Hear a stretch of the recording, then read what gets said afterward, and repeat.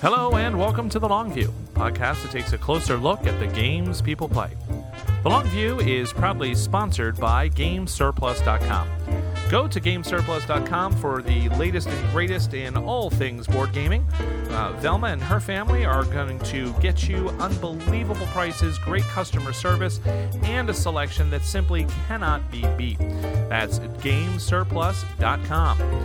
For example, as I'm recording this, Velma has gotten in the Golden Ages, a hot new Civilization board game, as well as the expansion for Carson City, Golden Guns, Massilia, and a whole bunch more. Next week, we got Sheriff of Nottingham coming in, Cold Express, the expansion for Rouge, A City on the Zwin, Dead of Winter, even more coming in all the time to GameSurplus.com. So if you're looking for a fantastic selection, great prices, and an ever-expanding inventory and fantastic customer service, go to GameSurplus.com. I also want to take a moment to say thank you to everybody out there who voted for The Long View for Podcast of the Year. Quite frankly, I was surprised to even be nominated. There are so many fantastic podcasts out there. And to even be listed as a finalist in the top 15 is something that I was tremendously proud of and very pleased. And so thank you to everybody out there who voted for the podcast to get me in there and to show their appreciation for the show. I deeply appreciate that, and I'm thankful. I also hope everybody goes out there and votes, whether it's for this podcast or not. This is the first year. This has been a Golden Geek award. I think it's fantastic. So get out there and vote for your favorite show. My name is Jeff Gamble. I'm the host of The Long View, and today I'm very pleased to be joined once again by Damian Perry. Gator Tuba on Board Game Geek, as he is known with his username, and clearly showing his devotion to the Florida Gators and the music program to which he was a part of so long ago that he shared with us last time. So really looking forward to talking with you again, Damian, and thanks for being on the show. Jeff, thanks a lot for having me on again. I'm looking forward to it. Well, thank you very much. I appreciate that, and I appreciate you taking time out of your schedule to come and talk tonight about the game of Axis and Allies.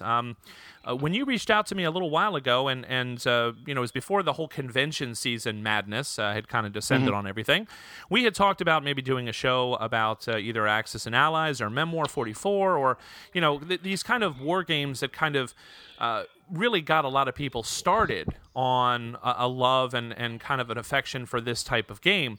And after talking with you in email back and forth, bouncing back and forth, we kind of settled on Axis and Allies because, of course, Memoir 44, is such a rich system, such a lot going on there that we could easily do an entire show about that, and maybe we will. But Axis and Allies was a game that, you kind of told me you traced back to being one of the first games, if I recall correctly, that kind of got you into the hobby in some ways. Was this a game that you played when you were younger?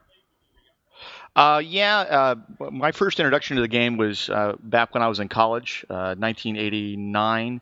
And before that, I had tried, I was an only child, and I had tried different games with relatives and stuff like that weren't successful. I tried Rise and Decline to the Third Reich. I don't know if you've ever seen that game. That's pretty intense. Oh, yeah.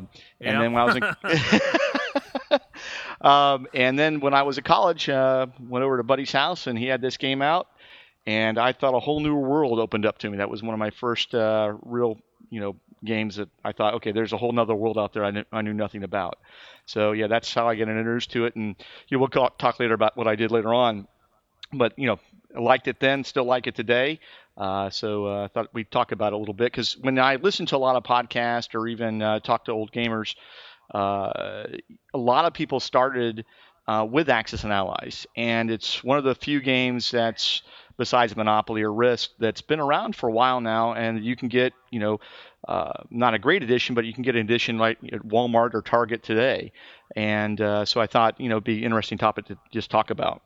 Absolutely, because this is one of those games that is sort of a progenitor of an entire sort of genre of games. And I know that a lot of those Avalon Hill titles, like Downfall of the Rise and Fall of the Third Reich, I think it was, that you mentioned, and there's so many of those old classic Avalon Hill games that were, of course, before Axis and Allies. That one came out in 1981.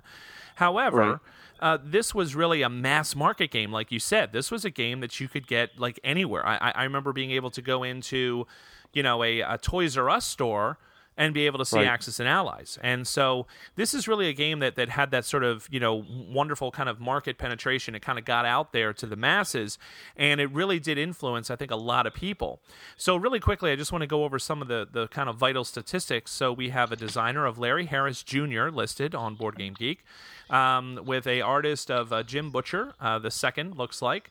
And this is a game that has been published many, many times, but I think the edition that most people are familiar with is the Milton Bradley edition. I mean, this is one of the original kind of big box games that Milton Bradley had put out at that time. During this kind of era, they put out games like Samurai, and they put out Axis and Allies, and they put out, what was that? Fortress America? Was that the other big one they put out? Yeah, Damien? Fortress America, yeah.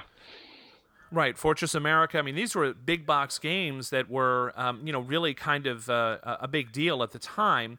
And there's still a lot of people who enjoy playing these games. It plays from 2 to 5 players and takes about 3 hours. So, honestly, this was a game that I completely missed. I completely missed this game because I was a little bit before, I guess, that.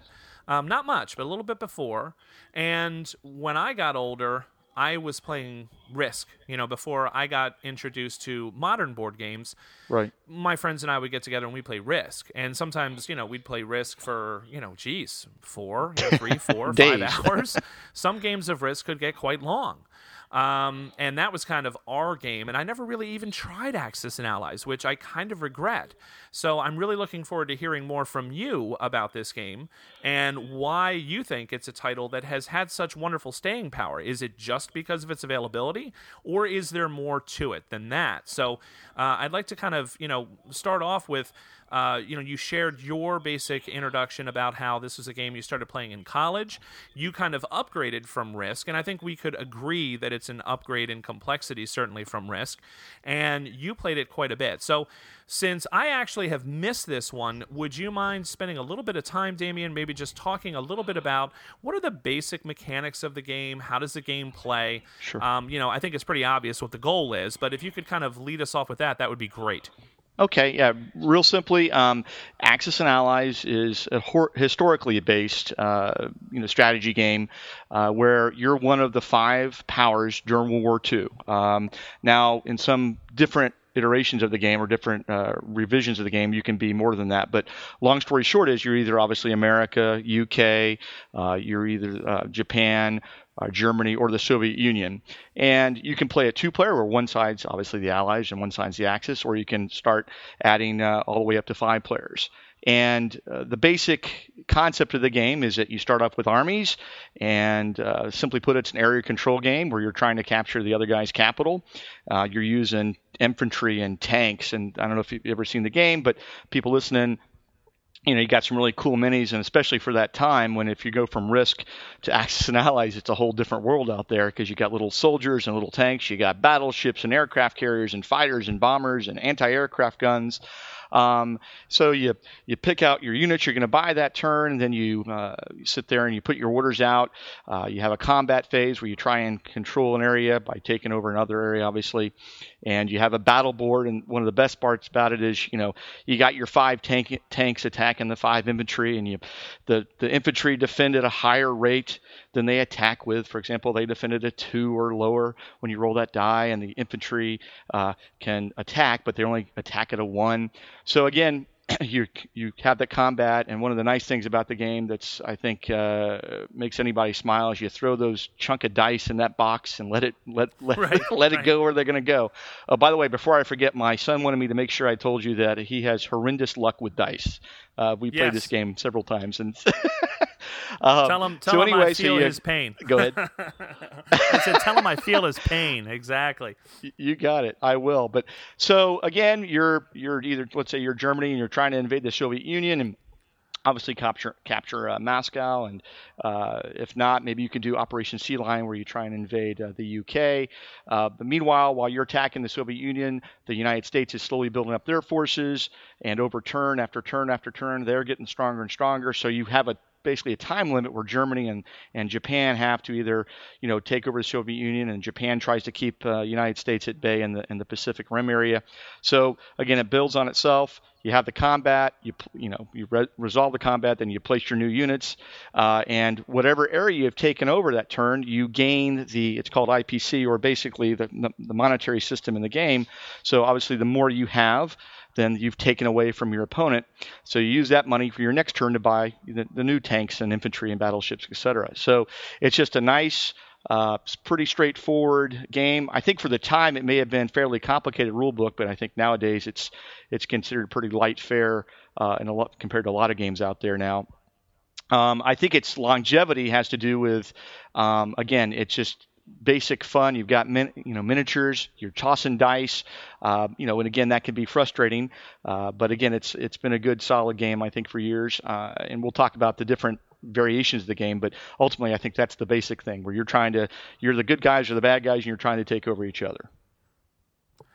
Well, thanks for that general overview, because, like I said, that was something I haven't really had a chance to play yet, although I do have a copy in my collection sitting down in the basement, and it's required. Kept meaning, I know, and it's one of the Milton Bradley big box, kind of sets, and you're certainly right. There's that big bling factor of the tons and tons of minis that came with the game, and that really is something that was kind of a new world. When I played Risk, it had just little cubes, and that was kind of it. And then I was really excited when I got the upgraded version of Risk, which had like the plastic Roman numerals. I don't know if you remember those. Sure, the ones and the fives and the tens, and I was like, ooh, look at this is fancy, and,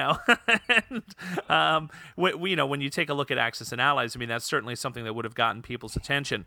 I also think it's very interesting that you talk about how the different units that you have behave in different ways, because that's something that really, of course, is not present in games like Risk. And I don't want to try and bring up Risk. I mean, we're not really directly comparing these two for people who are listening, don't get me wrong, but I think that because they're of a similar era, I think it's interesting to kind of take a look at those two games, and see, all right, what is kind of the differences between them, because these were two mass market games. And I know that I misspoke a little bit just a second there. I mean, Risk has been around longer certainly than Axis and Allies, but I don't think it's too much of a stretch to say that these are kind of the two.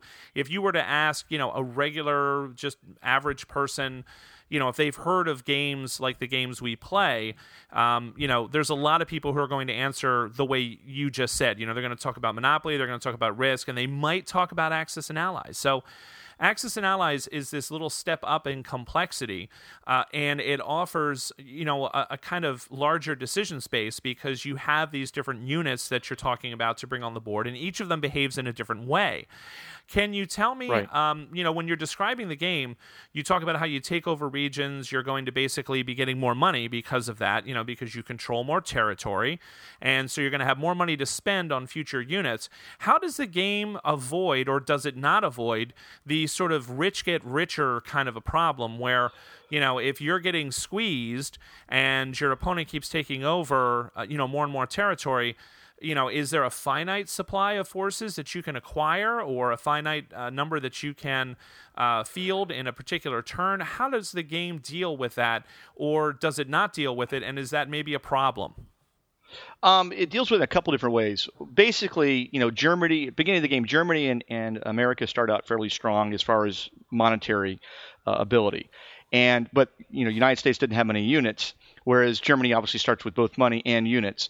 And Soviet Union comparatively is fairly weak, and you got UK and Japan kind of in the middle. So what happens is, as Germany initially, and historically somewhat accurate, I don't want to get in historical context of this game because we can go off on a big tangent, but historically, Germany invaded Russia, and at one point Russia was pretty close to being knocked out, but slowly over time Russia built up, America built up, got into the war, and that's essentially what's happening in this game, where you have Germany starting off real strong, and even though they take over some territory, that territory isn't real, for lack of a better word, big money makers. It's just taking over territory and taking away ground from the Soviet Union. So the Soviet Union is losing money, but initially, neither Japan nor Germany can really do much against America. And Japan can do a little Pearl Harbor. It's already, even though it's Axis and Allies, it says it's 1942.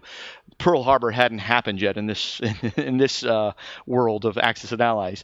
So you could do that Pearl Harbor thing where you basically wipe out the American fleet in the Pacific Ocean. But America is going to be essentially very strong, but it takes them a while to build up that unit or those units and get them over. Again, it takes a couple turns to get those units over to the UK. So then you can use those units to invade from the UK into Europe. So you've got a timing mechanism that kind of balances out that thing. So you don't have unlimited amount of time as if you're Germany or Japan to go in and do what you're trying to do strategically, whether that's Operation Sea Lion or if it's just going straight to Moscow, or if the Pacific Rim, if Japan wants to invade China or the United States. You can do a lot of different options there.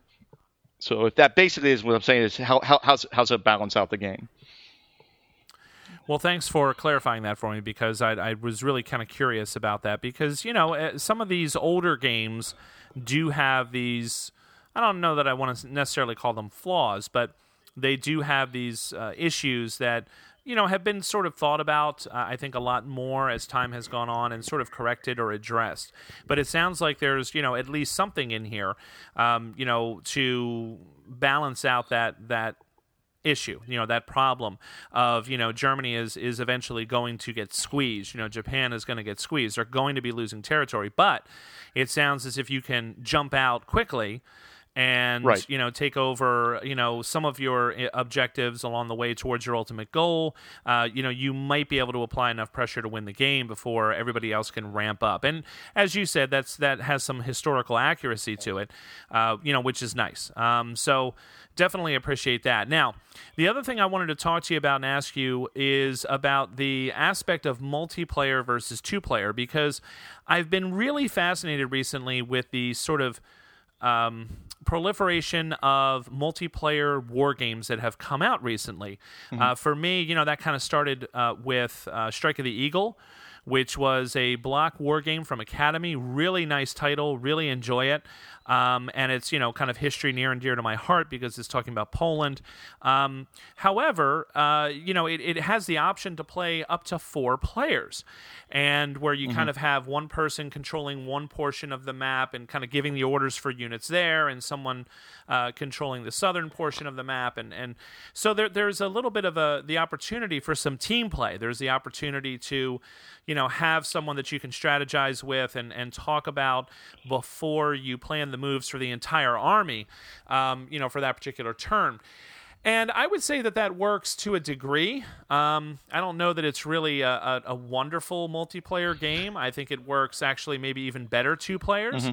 But, that was kind of the first. And then there were a lot more that kind of popped up, and most notably to me, other Academy Games titles, which would be 1775 Rebellion and 1812, which right. are war games that are kind of, you might say that they're on the lighter side, but again, they're this area control, there's differentiation of units through the use of special dice, and it is a game that is clearly designed for many, many players. I mean, you can play a 2-player, but it really is at its best when you have a full complement. And that was something that was very exciting to me, because in those 2 titles, it's often the case that you and your allies don't always agree, or your allies may take some of the troop force that you have and haul them off somewhere else where you didn't want them to right. go. And so there's a little bit of conflict. There's a little bit of tension there, even among your allies. And I really enjoyed that about those 2 games, and I still enjoy it about them. Now, this game, Axis and Allies, you said, you can play this all the way up to, 5 players in this base kind of iteration of the game, the original, right. where everybody's playing a different superpower. And some of these superpowers, of course, are supposed to be naturally allied with each other in the game. So how does that work? I mean, what would you say about the sort of team or multiplayer dynamic in this game compared to other games either from the past or games that are currently out, like I was just talking about? Well, I think ultimately with this game, I think you've got to have, because it does involve a lot of luck with the dice, I think you got to go into it with a good attitude if you have teammates, because if you're the Allies, you have to work more together than the Axis really does. You can get together as Japan and Germany and say, okay, let's put pressure on Soviet Union on both fronts, and you as Japan worry about China more than the United States. Just kind of fight a defensive war in the Pacific. With the Allies, they've got to be a little bit more coordinated.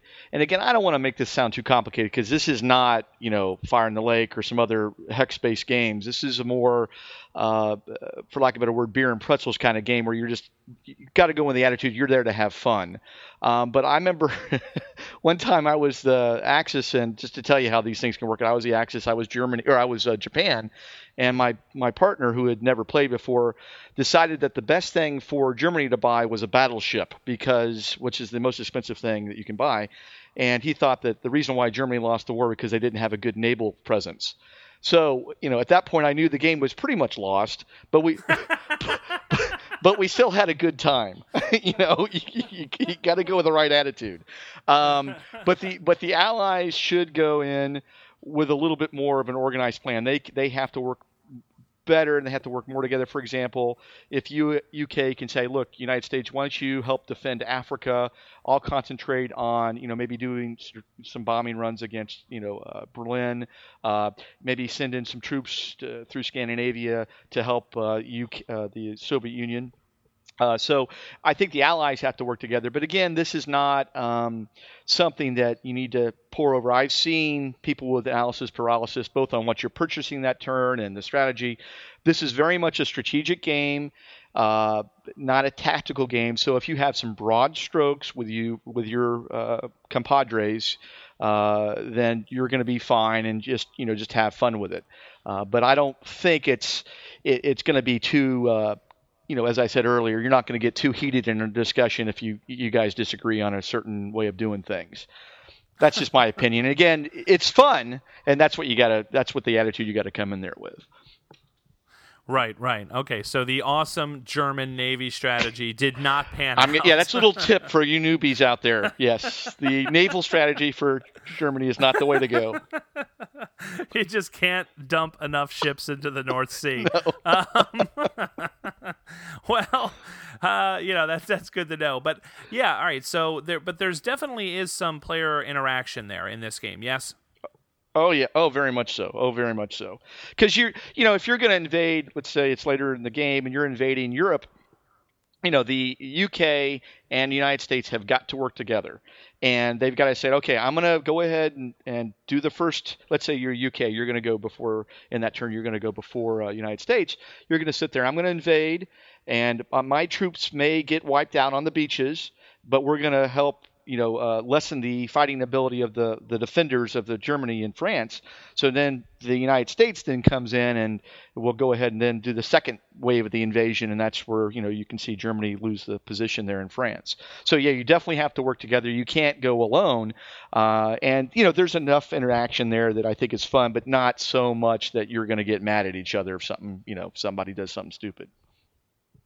Right. Now, you describe this as a much lighter game. You use the phrase beer and pretzels, right. But there is, some complexity in the game based on the decisions that you have to make about what it is that you're going to, purchase or buy, and how you're going to deploy things, and then how the different units interact. I mean, you already talked about the tanks, and you talked about the infantry. And trying to sort of, make these long-distance bombing runs and strikes into enemy territory, right. which I'm assuming has an in-game effect, on the economy of the Germans, perhaps, if a successful bombing right. run is made, or something of that nature. So, there's definitely something to chew on here, but, you feel that the game has a lot of luck. I mean, I keep hearing you talk about the dice. So right. Is this really akin to Risk in that regard, where you're just going to be at the mercy of the dice? Is there nothing that modifies the dice or mitigates the dice in any way? Or is it really, can you theoretically have that position where there's 2 units that are sitting here and I've got 15, and somehow those 2 have wiped out all 15 of mine? I mean, can you run into that kind of situation, almost like a Risk situation? No, I mean, can you? Sure, but it's going to be really against the odds that that's going to happen. Now, where it gets frustrating is you have 3 tanks, they have 1 infantry, and somehow that 1 infantry may survive. That's happened, that kind of thing. But the 15-2 or 15-3 is you're going to win that, you know. And by the way, there's calculators online that you can calculate your odds of winning any particular battle. If you go to axisandallies.org, they have calculators for all the different variations of the game, and you can put in, if I have 10 tanks and you have 3 infantry, what are the odds I'm going to win, and that type of thing. So you can easily, you know, pretty much feel it out after you play it a couple times. Going back to your original point, though, as far as luck goes, okay, if I am an experienced player versus a not experienced player, I'm going to win 9 out of 10 times. Okay.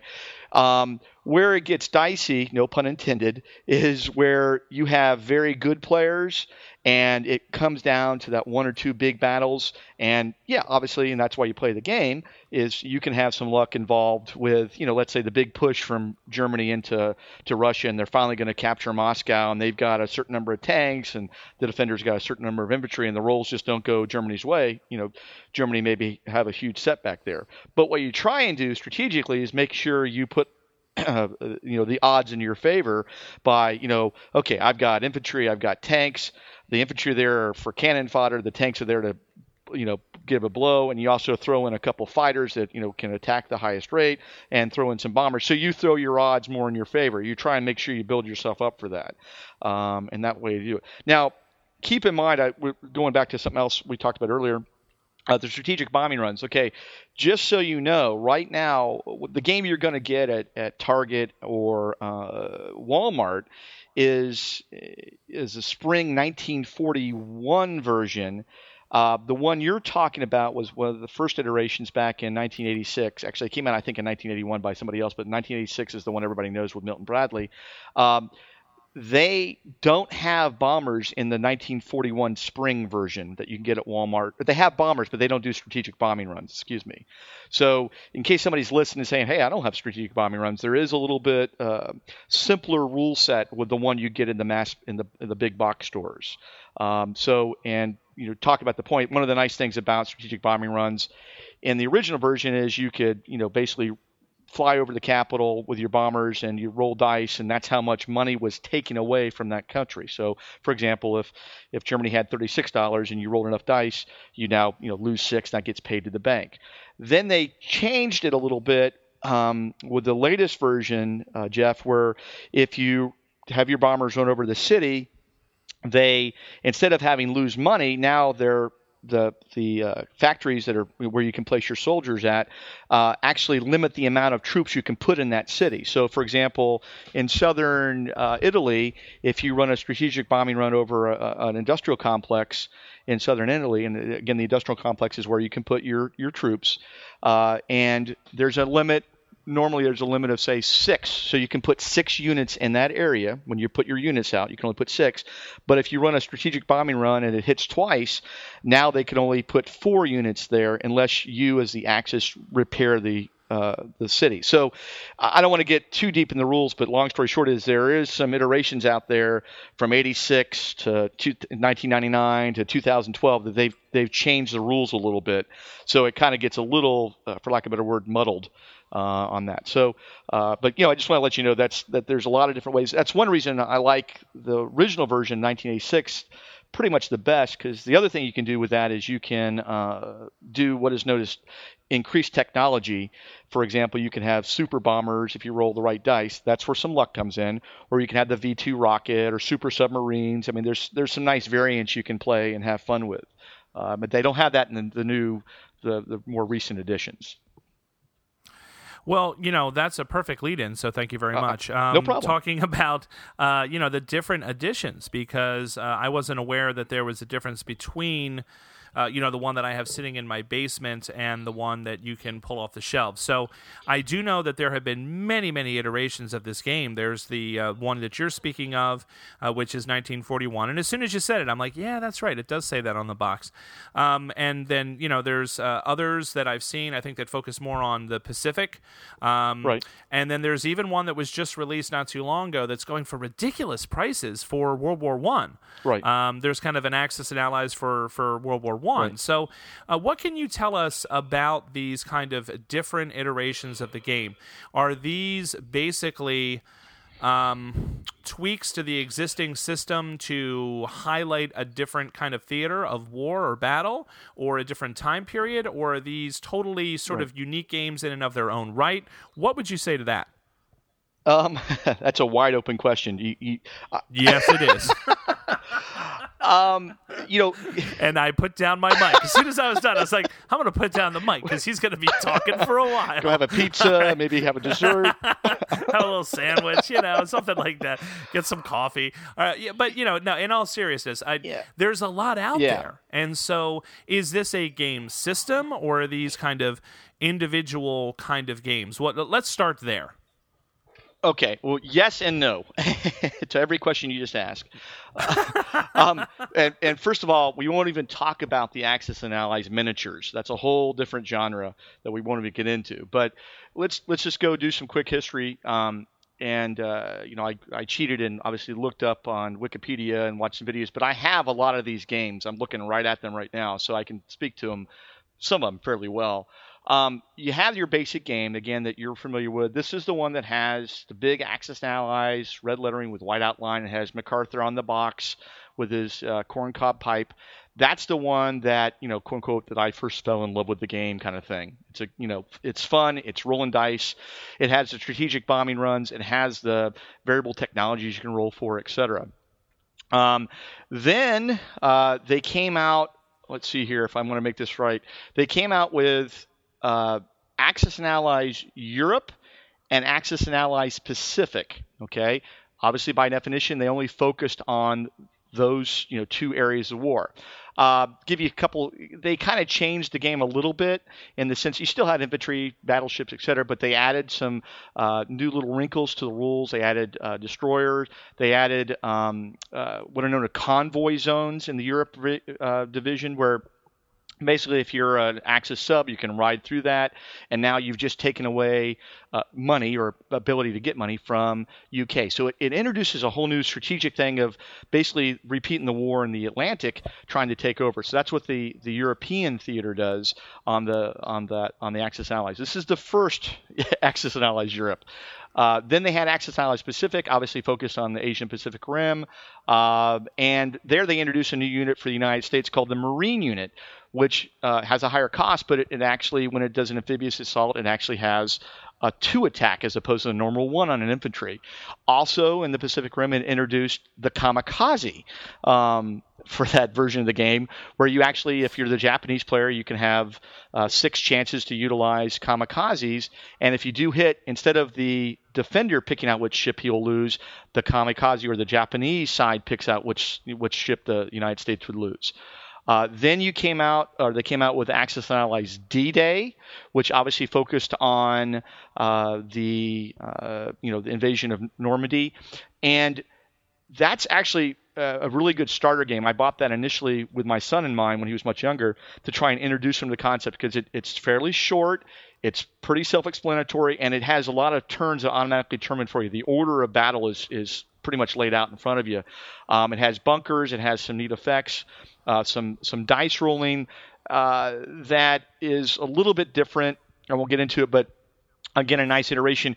And if you've ever played Memoir 44, especially the D-Day, the scenario there, it's like, for lack of a better word, it's like they were trying to do Memoir 44 before Memoir 44 was even out. It really gives you some hints of what could happen later on with, in my opinion, a very good game with Memoir 44.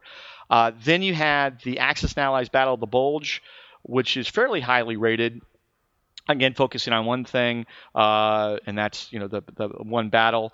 There, instead of using D6s, they use D12s, and they have an interesting mechanic to determine how the units get hit. You roll the dice, and then you pull out a strip with all the different units on it, and if the numbers match, that's the unit gets hit. You can't pick and choose which units get hit. In this version, the dice basically pick what unit gets hit. So that's kind of a very... Oh, that's interesting. Yeah, it is. So, and then you have Axis and Allies Guadalcanal. And these 4, Pacific, D-Day, Battle of the Bulge, Guadalcanal, and even Axis and Allies Europe, all originally came out around the same time. with this one, it's a quick game, the Guadalcanal. It's islands. You have destroyers that can carry troops. That's a little bit different in this one. And every unit also gets the ability to defend a different way, and combat is resolved in a battle box where the different dice determine, again, when they're rolled out, you see if it's a hit or not, and that determines, you pull that out and you see who gets hit. So it's kind of hard to explain. It's one of those things that I've not played it. I've only seen it played online, and I've heard about it. But it's kind of it has a battle box where you shake it up, you toss the dice out, both sides, and that determines which get hit. So a little bit different there. Now, then they came out with, a couple years later, they have, originally I said Axis and Allies Europe and Axis and Allies Pacific. Well, they came out with that again with different rules, and now you could combine the two games where you could actually have a global war of Axis and Allies with the two versions, Axis Allies Europe and Axis and Allies Pacific. Now, from what I've heard, I've never played it that way. I've heard that's a bear. I mean, it just takes forever, and it's for the lack of a better word, it's painful because it's just a very long game. It's laborious, etc. And what that version does, it introduces, and I mentioned this earlier in the podcast, it introduces Italy, it introduces France to the equation, because that actually is Europe 1940, and I have that game in Pacific 1940. And so you have, again, more minis, more dice that represent those countries, and it's a neat looking game, but I don't know if it's, for lack of a better word, it's practical. We're talking, Twilight Imperium time length here on an Axis and Allies game. Right. And then they came out with the Anniversary Edition. Then they came out with Spring 1942. Then they came out with Spring 1941, which is what you're going to see at the big box stores, and we've kind of talked about the differences there. Now, unfortunately, the manufacturers have gotten a little cheap through the years. Your box that you have from Milton Badley actually contains, the IPC chart where you track the monetary value that each country has. It comes with that. It also comes with paper money, which is, the typical Monopoly money. But the new versions do not come with that. You have to, basically, it says in the rule book, to write down on a piece of paper to keep track of your money and who's at what. Nice. So one of the things, isn't that nice of them? I thought so. And they're a little they're a little chintzy on the amount of minis you get in this new one, and the little chips that you use to track units. So, for example, if you have, let's say you have 5 infantry, but you don't want to put 5 little minis on it, you have one with 4 little gray chips, and if you have a red chip, that represents 5. And they're really kind of lacking in the amount of chips in the new version also. So that's a little thing, I guess, and they don't have any money in it. So the first thing I do now, I've got all these sets, so I've got thousands of minis and chips. But I always tell people, print off your own money. You can get them offline off BGG. It's real easy to make. I would say real easy to make money. It's real easy to. It's real. I wish that was true. It's real easy to make Axis and Allies money. Let's specify that before the. Let's not get the United States Treasury knocking at our door, okay? I don't want any Secret Service people showing up saying, "Now about that printing of the money." All right, but I totally get what you mean. And personally, I would probably use poker chips. I mean, I'm always a fan of poker chips. So, but I digress. So, all right. So the newer editions don't have quite the bells and whistles that we've come to kind of know and love. Right. Now, just out of curiosity, have you tried the sort of World War I version of the game? I read enough about it, and I saw it actually at Dice Tower Con. A gentleman and his son were playing it. I don't know if you know anything about World War I. There was a lot of movement. There was a lot of troop movement the first couple months of the war. There's a great book, a Pulitzer Prize that I read years ago, Guns of August, which goes over the first couple months of the war. And that's what that covers, is that time frame. The problem is, Jeff, at this stage, I've got so many Axis and Allies games. It's like, hell, do I really want another one?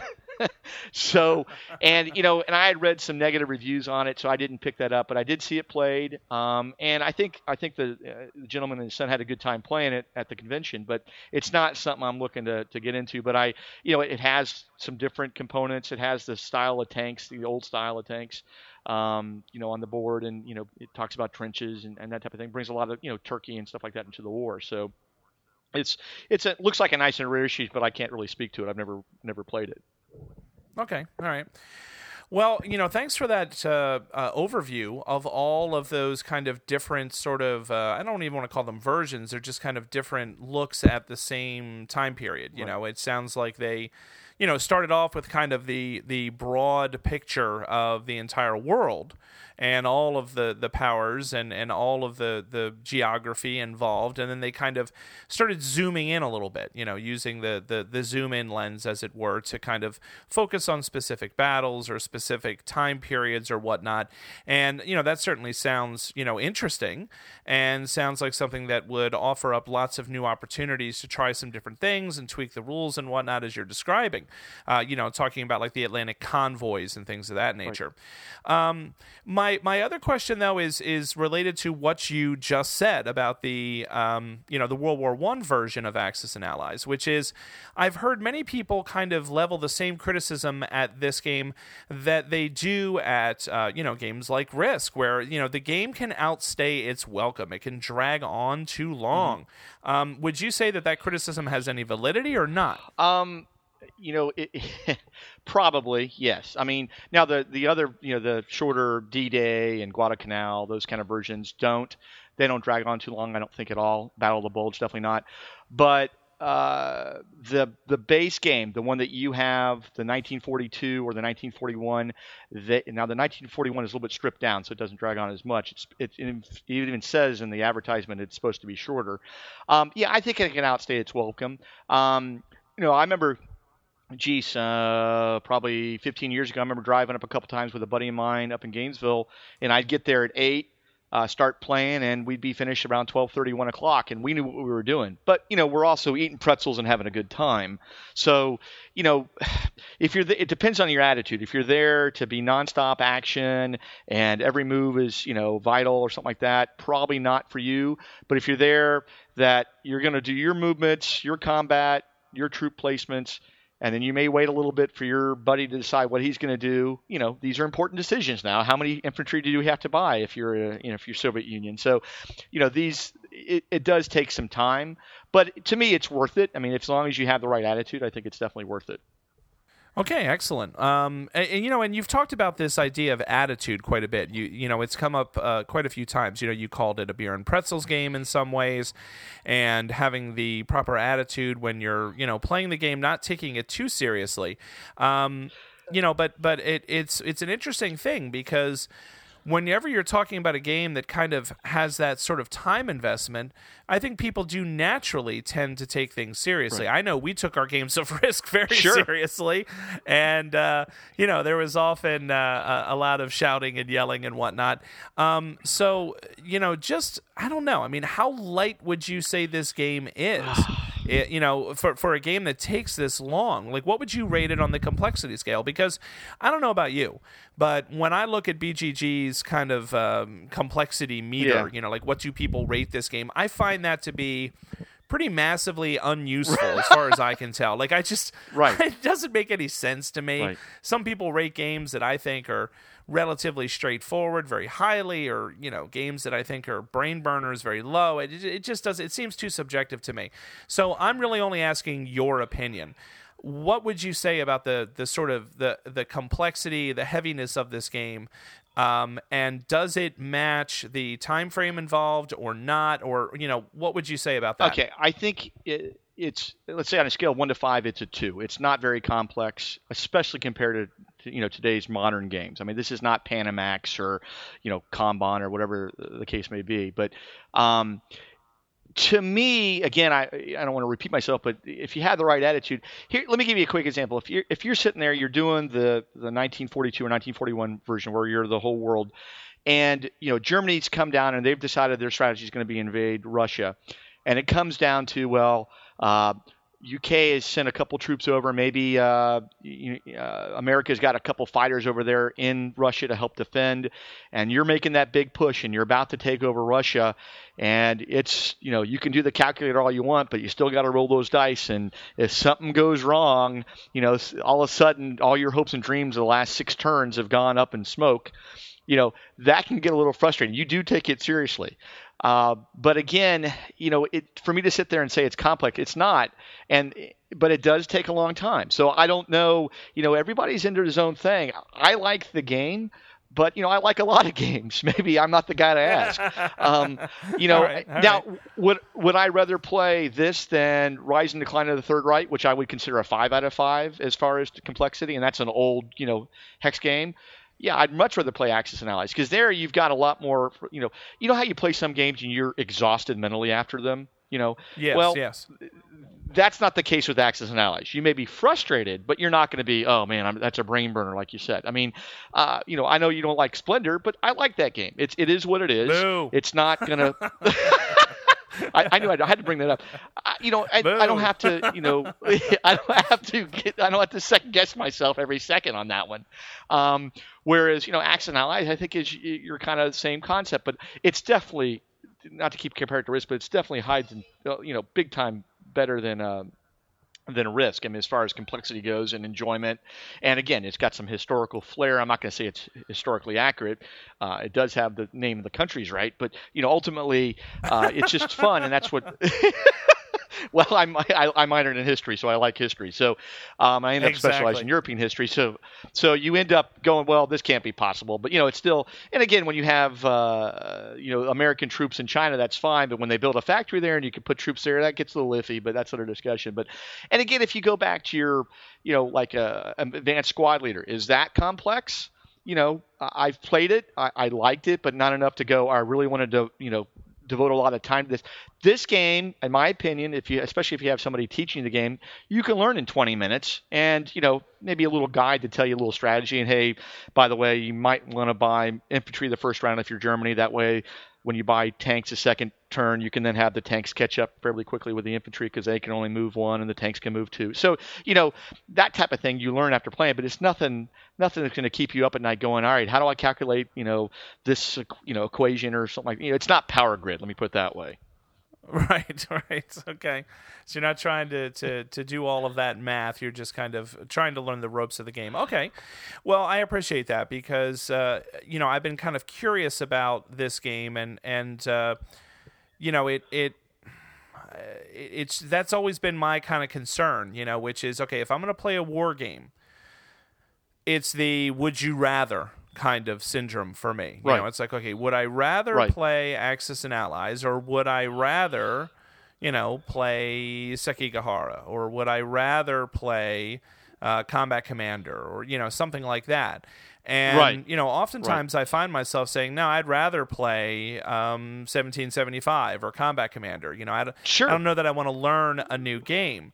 But, there is something to be said for the fact that, the game gives you that experience, but it doesn't require...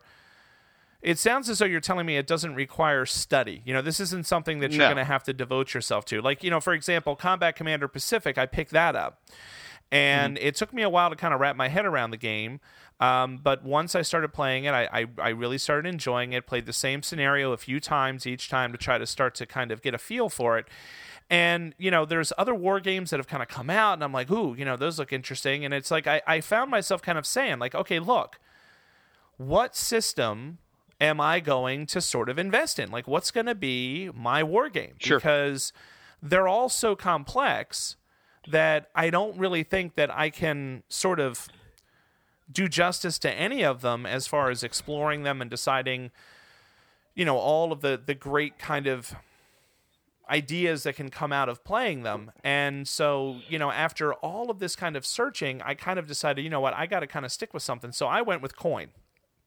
That's pretty much at this point my sort of focus are the Coin games. I play a lot of Cuba Libre. I'm playing a lot of Fire in the Lake. Well, as much as anybody can play Fire in the Lake. It's not exactly a short little game. No. But you kind of make it sound appealing, though, that Axis and Allies is almost like that sort of 1775, maybe even a little more complex sounding than 1775, but not something that's going to be daunting, Right. Not something that you're going to have to say, well, this is the only war game that I can play because it's so complex and deep like ASL that I really have to not only play it but study it. So would you say that's true? Right. 100% accurate. I mean, you've got some war games out there that figure out the, armor thickness on certain Tiger tanks during battles. So if they roll whatever, that's going to determine the combat results table. There's no combat results table in this game. It's simply dice. And if your guy hits, great. The other guy hits you, that's great too, or misses. It's very simple. You know where you're standing once you put those units on the battle board. It's not anything you've got to get an Accubus out or a calculator or anything like that. It's all pretty straightforward. But now, going to your point, and this is a whole other discussion potentially, are you the type of person that really enjoys investing a lot of time studying, Fire in the Lake is an example, being really detailed and going the minutia? This game is not that. Axis and Allies is not that. It's not going to give you that. It's enjoyable, but not in that sense. Some people enjoy crossword puzzles, not my thing. But again, doesn't mean there's anything wrong with crossword puzzles. So, yes, there is. There's lots of things wrong with them. That's just a wrong use of someone's time, is all I have to say about that. That's funny. If you're spending that much time trying to figure out a 6-letter word for ditch, then you have a problem. That's just my take on it. You need to enter a 12-step program and see if you can seek out some help. Now we can let the hate mail begin. Okay, all right. Anyway, go ahead. That's fine. Send your letters to Jeff Ginn. No. I'm looking at, like, my son right now. He's 13. He'll be 14 in December. And we've played Axis and Allies. We played Memoir 44. Do I get him another game for Christmas? And it's up to him. And, we're spending $60 on a video game. I can spend $50-$60 on a board game that doesn't need batteries and can last for 20 years. Exactly. Do I get him a game like Battle of Five Armies? Do I get him a game like the Coin series? Maybe. Yeah. I looked at we have Napoleonic. We have one of the Command and Colors thing, but do we look at that? You mentioned it earlier. Conflict of Heroes, which I've read some good stuff about. Sure. And again, now, not that you're locked in forever. If I pick one version of the game, we're done. Do we look at an ASL or now we have Kemet? No. No. Another for a 13-year-old, I say no. No, but it is. You just never know what to look for if you're going to. And I agree with you in the sense of if you're going to invest the time, you want to get. And to me, you can have fun with even the big box store version of Axis and Allies. I bought it at a thrift store for a client, or for not a client, for a friend of mine, for like $9 at a thrift store, a hospice store. It was unopened. I got it for, I think it retails at $30. So I gave it to him. Him and his two boys, he has twin 13-year-old boys. They had a great time playing it. It's fun. You're not gonna stay up at night going, well, if I had just done this minute, action and brought this third tank in with the extra armor and then if the fog hadn't rolled in, I would have been fine. And again, I'm not picking on those games. I'm just saying it's not that kind of game. So if I think, again, it's fun, but I think you'd easily buy a version of it, play it, go back and play it again 2 months later and not stress about it. And as far as the rules go, compared to today's rule set system that's out there for, ASL or whatever, if you can get Memoir 44, you can definitely get this game. That's not a problem at all. Okay.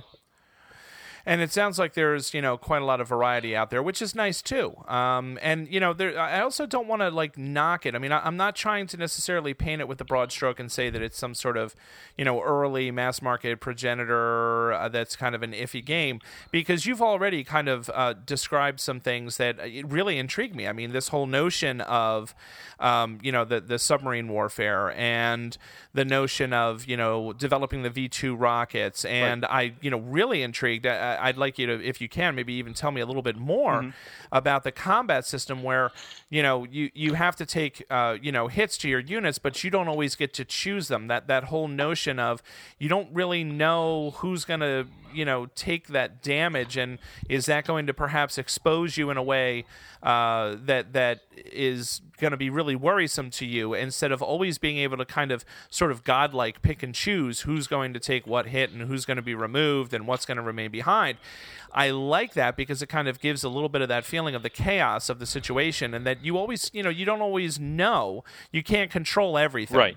And so that's one of those cases where, dice and luck, people like to talk about it as this random element that is, something that can be very annoying, as we've talked about, or something that can provide wild swings of fortune in the game. But there's also that time when that randomness and things like dice actually help, I think, kind of thematically with the game, because there are things that you absolutely cannot predict. And it sounds as though there are elements like that in these Axis and Allies games that were really intriguing. So it's not just, this super light, kind of festival of let's just sit around and have some fun and try and take over the world. There's actually a little bit of meat on the bone there. So are there any other kinds of elements like that the games have to offer that you could maybe tell us a little bit about more? Because I'm intrigued by that. Yeah, I mean, short answer is, all the different versions of the game or different battle zones, there are something to change it up a little bit. Okay, there's always some little nuance that they change to make it a little bit more interesting. Now, for my money, I'm there to have a good time.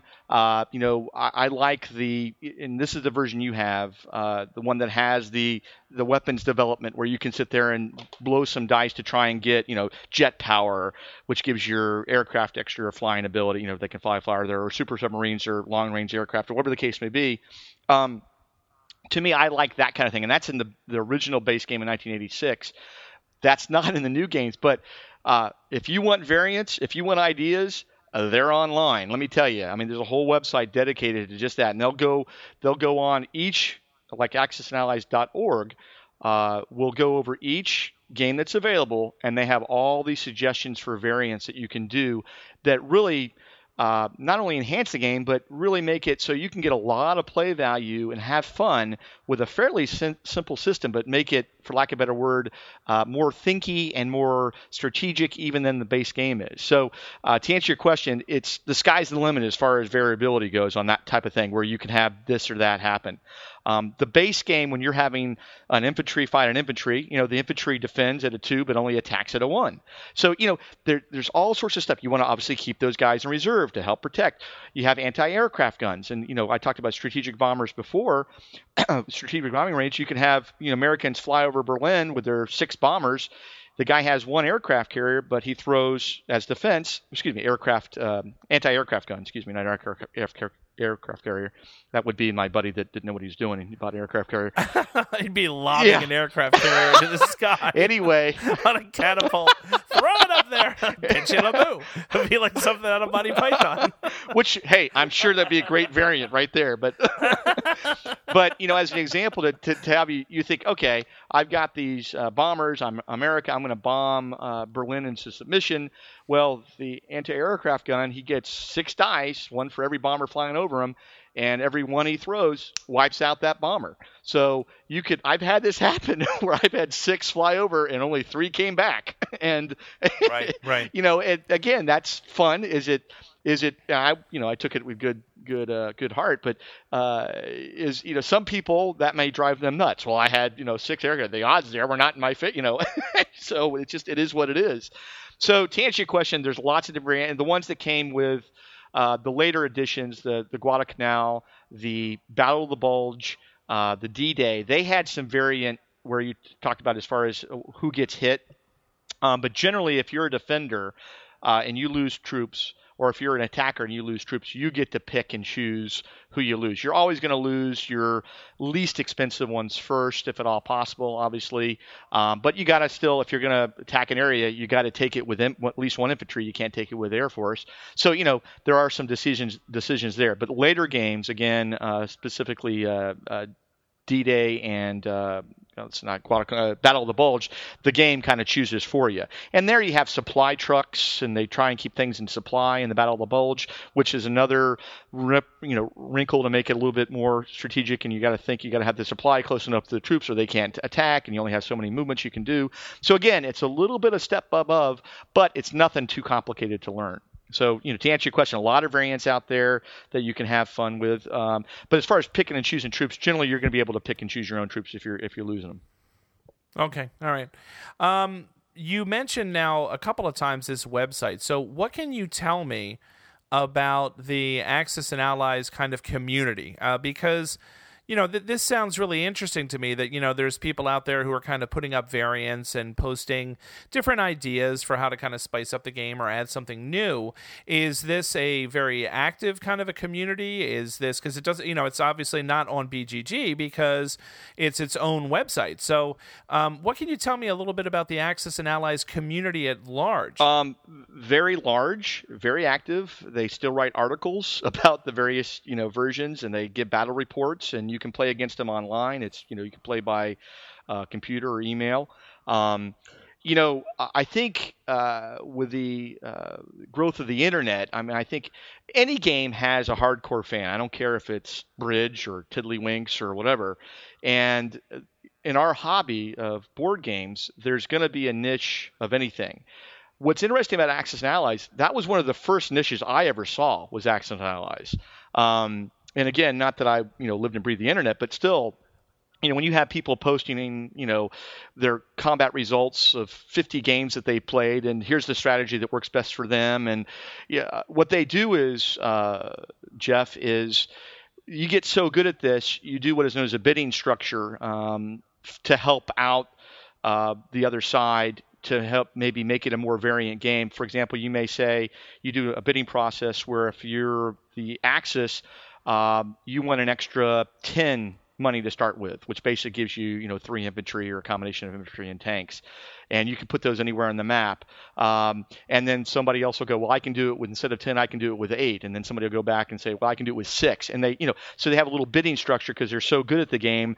This gives them another little wrinkle on how to start the game. And you can put troops in a little bit different places. And maybe instead of doing the standard Moscow, do Operation Sea Lion, where you're going to invade the UK, or Operation, I forget what it was called, but where you're invading the United States if you're the Axis. So my point is it's fairly active.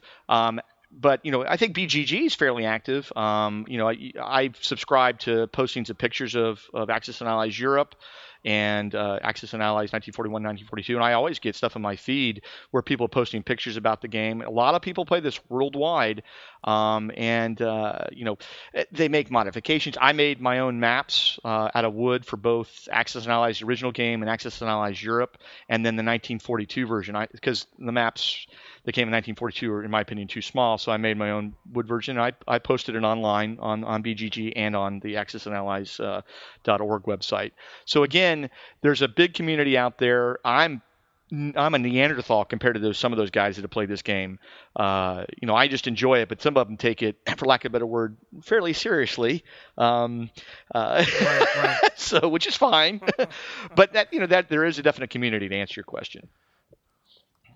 Well, a healthy community is usually a sign of a good game because, a lot of the games that I can think of that have been around for a long time, like this game, there's a very active community. I poked a little fun at ASL earlier, but, I know that if I have a question about ASL, or if I'm thinking of starting, maybe trying ASL, there's going to be people out there like Chad McCash who are going to be totally willing to write to me, give me suggestions, give me help, give me hints, and really kind of try to guide me through it because, they care about the game. They love the game. It's something that they have, an enduring kind of regard for, and they're thrilled when somebody new is coming in. And, I find that with, people like Eric Brocious with the 18XX kind of crowd and Joe Huber, those guys are just super friendly and super willing to reach out and help bring people into that particular game, that particular niche, as you called it, that they love so much. And I think that that's fabulous. And, you're not going to get that over, a game that is, you're not going to have that. I mean, I would argue with you that not every game has that kind of community, because there's just some games out there that just don't really support it because the game itself just isn't good. So to me, when you look at a game like Axis and Allies and you see that kind of, community, you see that it's, it's almost like the Netrunner thing. You look at the community surrounding a game like Netrunner, there's just people out there who are just, super excited about it, super interested in it, very active, and willing to kind of share. And I think that's definitely the sign of a healthy, game and a game that has some longevity. So it clearly sounds as though Axis and Allies has that. So, if I always ask everybody on the show if there's something about, one of your favorite games that you could change or that you don't like, what would it be? What would you change? What would you get rid of? Is there anything in Axis and Allies that you have kind of found that, you wish was not part of the game, or a house rule that you have implemented every single time because you think it improves the game or makes it better? It really depends on the audience you're playing with. Now, first of all, I already talked about the components. I mean, print your own money, use poker chips, and have an IPC tracker, an industrial production unit tracker. Ultimately, I'm not one to mess with games too much. Larry Harris did what I consider a good job, and online you'll find, if you have any frequently asked questions, they've got all sorts of things to go there. Is it too long? That's why I like my the original first version of the Europe, Axis and Allies Europe, because to me that's just the right amount of mixture of strategy. It's got the sea convoys. It's got the nice mixture of. By the way, you can also take over oil fields if you're, the Axis, and take away money from UK. Nice. So, that's my favorite version. To me, that it's got destroyers, which basically a destroyer eliminates the sneak sub attack that submarines have. So there's a little bit more strategy and tactical aspect of that game because of the convoy areas and stuff like that. That's my favorite iteration of the game. It's a small enough board. You can finish that game if you have any experience at all within 2 hours. It's not too long. I think another version, the D-Day version, is a good starting point for this genre.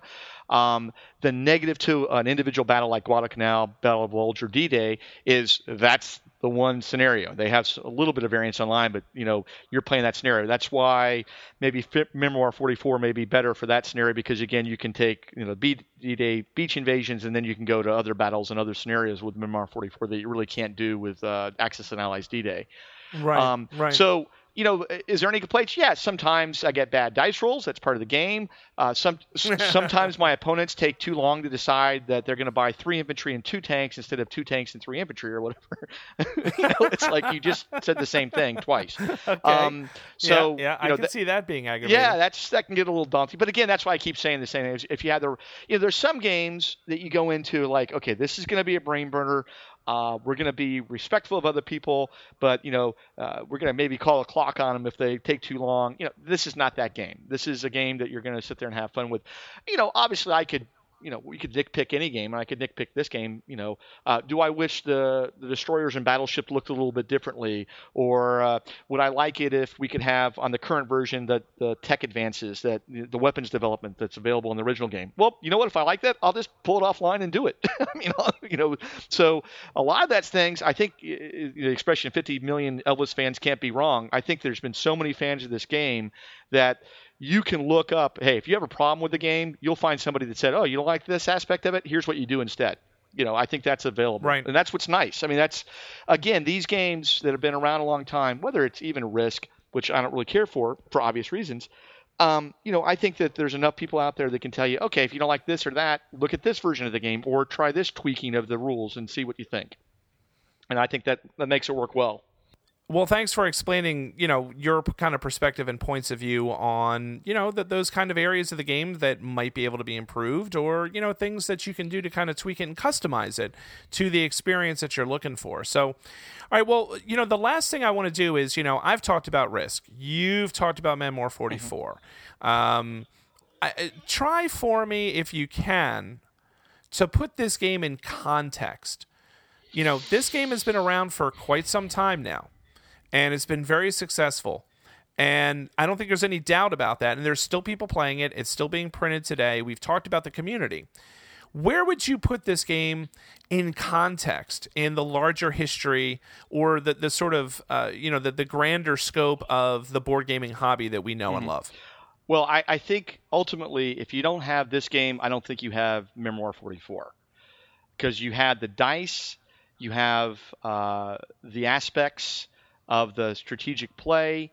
The difference between Memoir 44 and obviously Axis and Allies is those are specific battles in Memoir 44, whereas Axis and Allies is much more broad scope. I think it's way ahead of Risk as far as goodness is the word I was going to use. That's not a word, but as far as goodness goes, Axis and Allies is a better game all around, not even up for debate. Not counting the minis, not counting the historical flair. It's just a nice game. Memoir 44 is probably a little bit better game than Axis and Allies ultimately, but it's different and in a lot of different ways that make it both better and worse than Axis and Allies. So in that context, that's what it is. But again, you've got so many good games out there.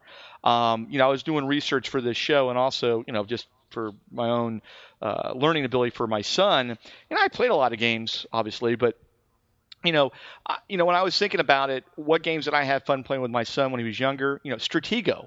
That's a great game. It's not something you're going to play when you're 45 unless you're playing against your 10-year-old son. But, those offer to me, those are opportunities to, okay, this is a hidden movement game, hidden, agenda. It builds on that. You go to this and, you keep building on these games and they're fun. They tweak your mind. You don't have them in front of a computer screen. It's a win as far as I'm concerned. So there's a lot of good games out there that I think you can fit out there. But Axis and Allies is its own little thing. And again, as I said earlier, there's a reason why it's been around so long because I think it offers a lot without being too complicated, and it offers some good fun for people, basically. Excellent. Well, thanks for sharing your perspective there. And I think even though I haven't had the chance to play it, I can clearly see what you're talking about, and that, this is a stepping stone kind of a game. But stepping stone kind of games like this, I think sometimes they get stepped on a little bit. They say, oh, well, that's just a light, fluffy game that will lead you to the real game, and people kind of, that's where you get a little bit of that game snobbery. Right. So I'm kind of glad you brought up a game like Stratego because, you have Stratego, you have this idea of hidden movement, hidden agendas, and, that can lead you all the way up to games like Letters from Whitechapel or Mystery of the Abbey, that this kind of, deduction games and, hidden movement games and hidden traders and things like that. I mean, all of those things, you have to start somewhere. Mm-hmm. And, sometimes I think, I get caught up in it and a lot of people get caught up in it. Maybe not you, but this idea that, all of those old games that I remember, well, those are just junky old games. I would never play that again, But like you said, you brought up Stratego. I have a lot of fond memories of that game. I played that game quite a bit. And I remember just being fascinated with trying to figure out different ways to protect my flag. And then different ideas of, well, geez, my brother always, likes, he knows I always put my flag, in the back row somewhere. Right. What if I put the flag in the front row? Of course. What if I surround the flag with, a bunch of, weaker troops, so that it kind of throws him off the scent. He's, here's a bunch of 9, there's a 9 there, there's an 8 there, there's nothing valuable there. I'm going to go dig in. Oh, wait, there's the 2, there's the Marshal. It's like, ooh, I must be near the flag, and I remember trying, okay, how about Terrain, the version of Stratego that I remember. If I'm remembering correctly, there was actually a little water, right. And it's like, oh, what if I use the terrain to my advantage? And so, it kind of gets you thinking about all of these things, which then leads you to the next step, and the next step might be something like Risk.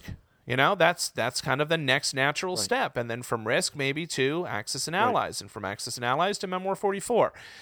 And on and on and on, and now we're looking at and eagerly anticipating games like, GMT's got this new one coming out called Churchill. Right. This is, that I'm drooling over that. This is okay. We're going to play kind of, the Axis and Allies game, but we're just going to play the Allies, and we're going to be these three kind of different minds. You got Roosevelt, you got Churchill, you got Stalin, and it's like, okay, how are they all going to work together? How are we going to make this, happen? And so there's this kind of natural progression, but each one of them is valuable, I think. And sometimes I think we do a little bit of disservice to older games, which is why when you ask me, hey, do you want to do an episode about Memoir 44, which is another game I know you love, or do you want to do one about Axis and Allies? I'm like, no, let's do Axis and Allies, because it's a game that I think really does have a place.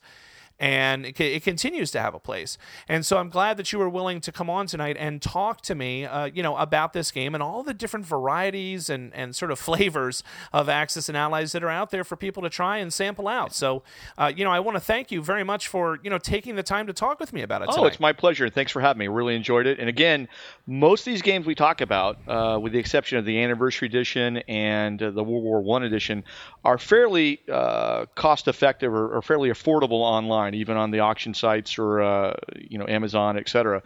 So if you're interested in one or the other, you can look them up, see the rule set, and see if it makes sense. So they are available. It's not like we're talking about the holy grail of a game. They were mass marketed, produced, so they're available right now.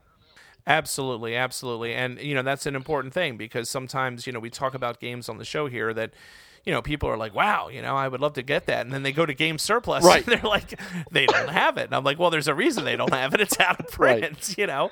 And maybe they can track you down a copy. They're good that way. But yeah, so you're absolutely right. I mean, these are games that are, available now, right now, and continue to be available. So, thanks for pointing that out. And thanks also for letting us know about that website. Oh, no problem. I think people who are maybe interested in trying this out. And again, I mean, this is the kind of game you're talking about playing it with your son, and I can easily see, when my son gets a little bit older, maybe only about a year or so, maybe busting this out with him and trying it out, because he's about at that age too. So, this is one of those really kind of cool games, I think, that can bring people together from generations as well, where, it's not something that's going to be so complex that a younger kid is not going to be able to play it, but it's not going to be so simple that the adult's going to be bored. Exactly.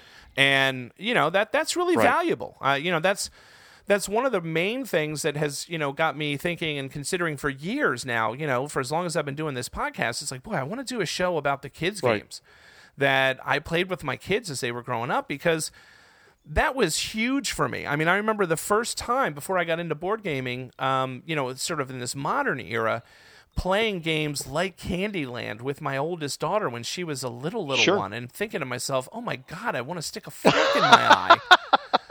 This is the worst game ever. Or Chutes and Ladders, and I'm like, yes, it's going to be over. And then someone hits that 99 spot, or whatever the heck it is, that says, oh, look, we're going all the way down to the bottom, and we get to spend another 20 minutes doing this. Yay!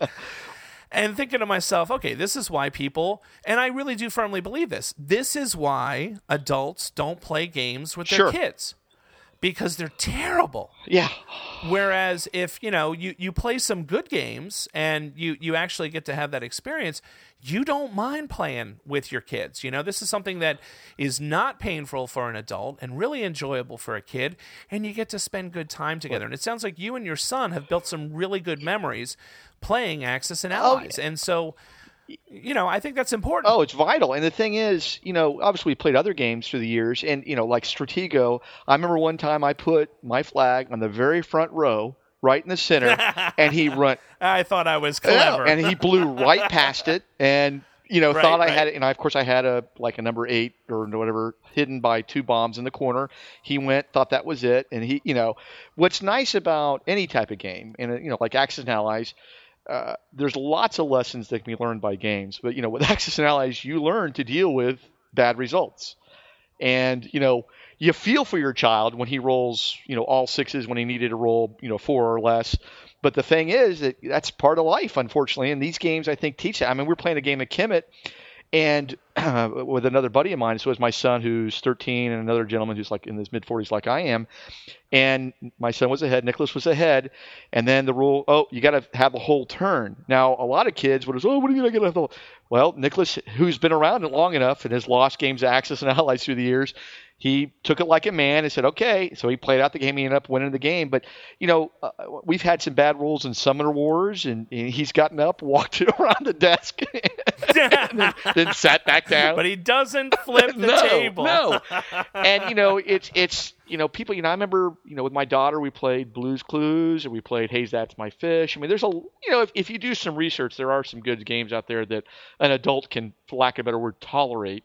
In Candyland, the variation there is you use 2 cards instead of 1. That gives the child a choice. At least it varies it a little bit.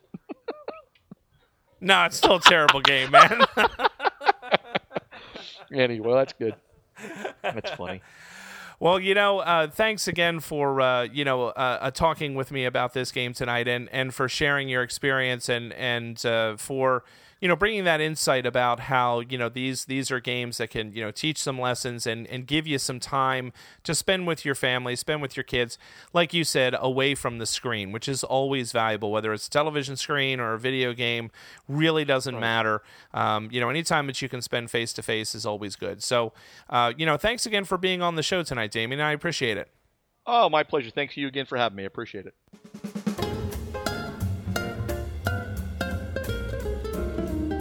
And now it's time for a new game review. Join us for a quick look here on The Long View.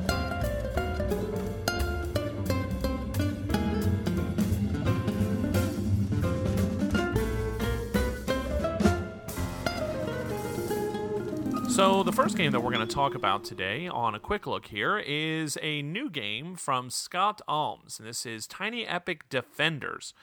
This game was published in 2015. It just came out. It's published by Gamelyn Games, and it is for 1 to 4 players. This is the second game in the sort of Tiny Epic line of games that's being put out by Gamelyn Games. I've already reviewed the first one, which was Tiny Epic Kingdoms, which was a fantastic little game, kind of captured a bit of that 4X kind of an experience in a wonderful little box with a little bit of a fantasy theme, lots of conflict and area control and special abilities, a really nifty little game.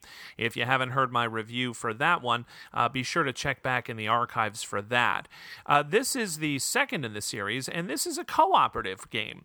So this is a game where, according to the sort of story of the Tiny Epic world, after years of kind of fighting each other, everybody has kind of realized that, we need to kind of like band together and work together and live together, but there are these sort of external threats that are coming from outside the kingdoms, and so everybody that used to be foes is now going to work together to defend the kingdom, right?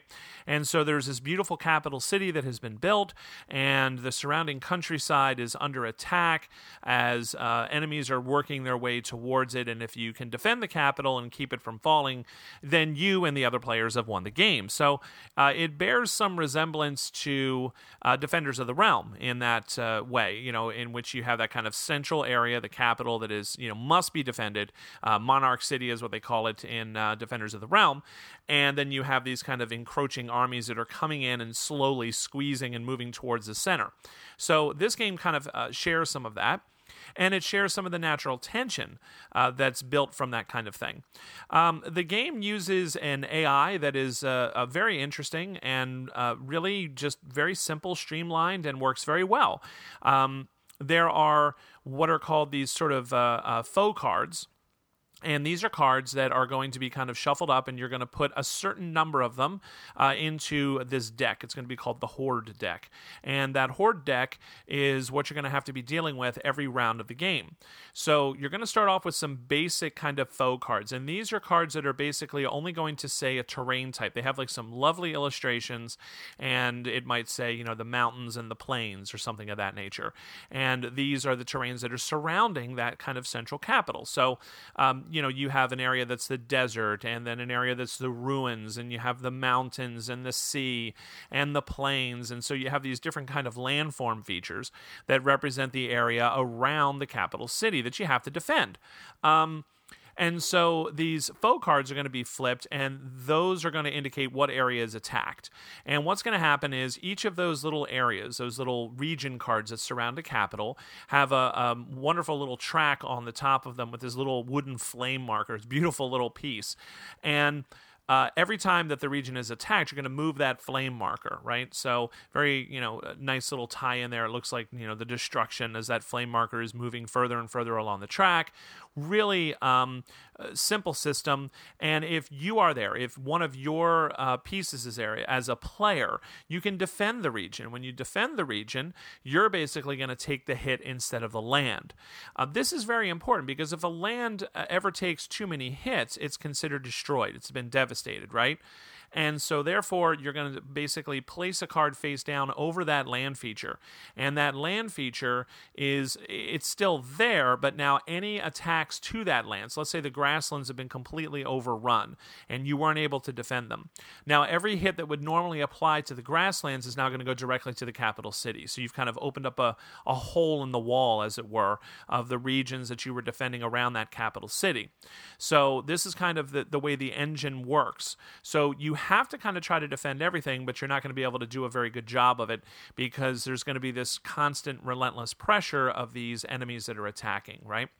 So you have the generic kind of cards, which are going to represent your enemy. But then also when you build this horde deck at the beginning of the game, you also have more sort of specialized foes, So you might have harpies or, you might have these wraiths. And so there's these kind of named creatures, okay, that are going to be added into that deck. And what's going to happen is they're going to start to appear as the game goes on because every time you get through the horde deck, you are going to take one of the cards that is of these named specific kind of attackers, and you're going to put it into it, reshuffle, and flip through the deck again. And then you're going to put a second one in, and you're going to reshuffle. And so they're going to keep popping up. They're going to keep coming and coming and coming. And so even though you defeated the harpies maybe once, you only defeated some of them. You didn't defeat all of them. And so, the rest of them are going to be coming for you. So you always have to kind of be prepared. But the interesting thing is that the harpies are always going to come to the same region. So they're always going to come out into the mountains, say, for example. So knowing this and knowing that the deck has just been reshuffled and knowing that the harpies are going to be coming back, you might want to station someone in the mountains to repel them.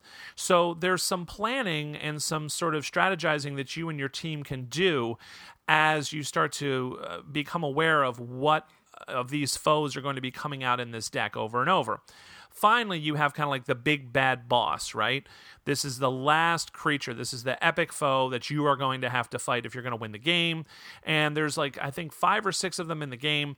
These are things like krakens and, really, huge kind of creatures, giants are going to be very difficult for you to be able to destroy and deal with, right? And so after you've gone through that horde deck a number of times, then we finally flip the epic foe card, and then you're going to have to all work together to try to defeat the epic foe. If you can defeat the epic foe before the capital city falls, you win. If you can't, you lose.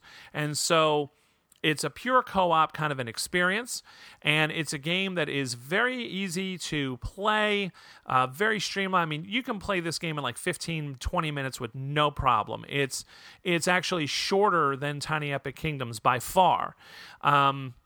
Because the engine of the game runs very smoothly. It's just really a matter of flip the cards, see where you're being attacked, make some decisions. Am I going to defend it? Am I not going to defend it?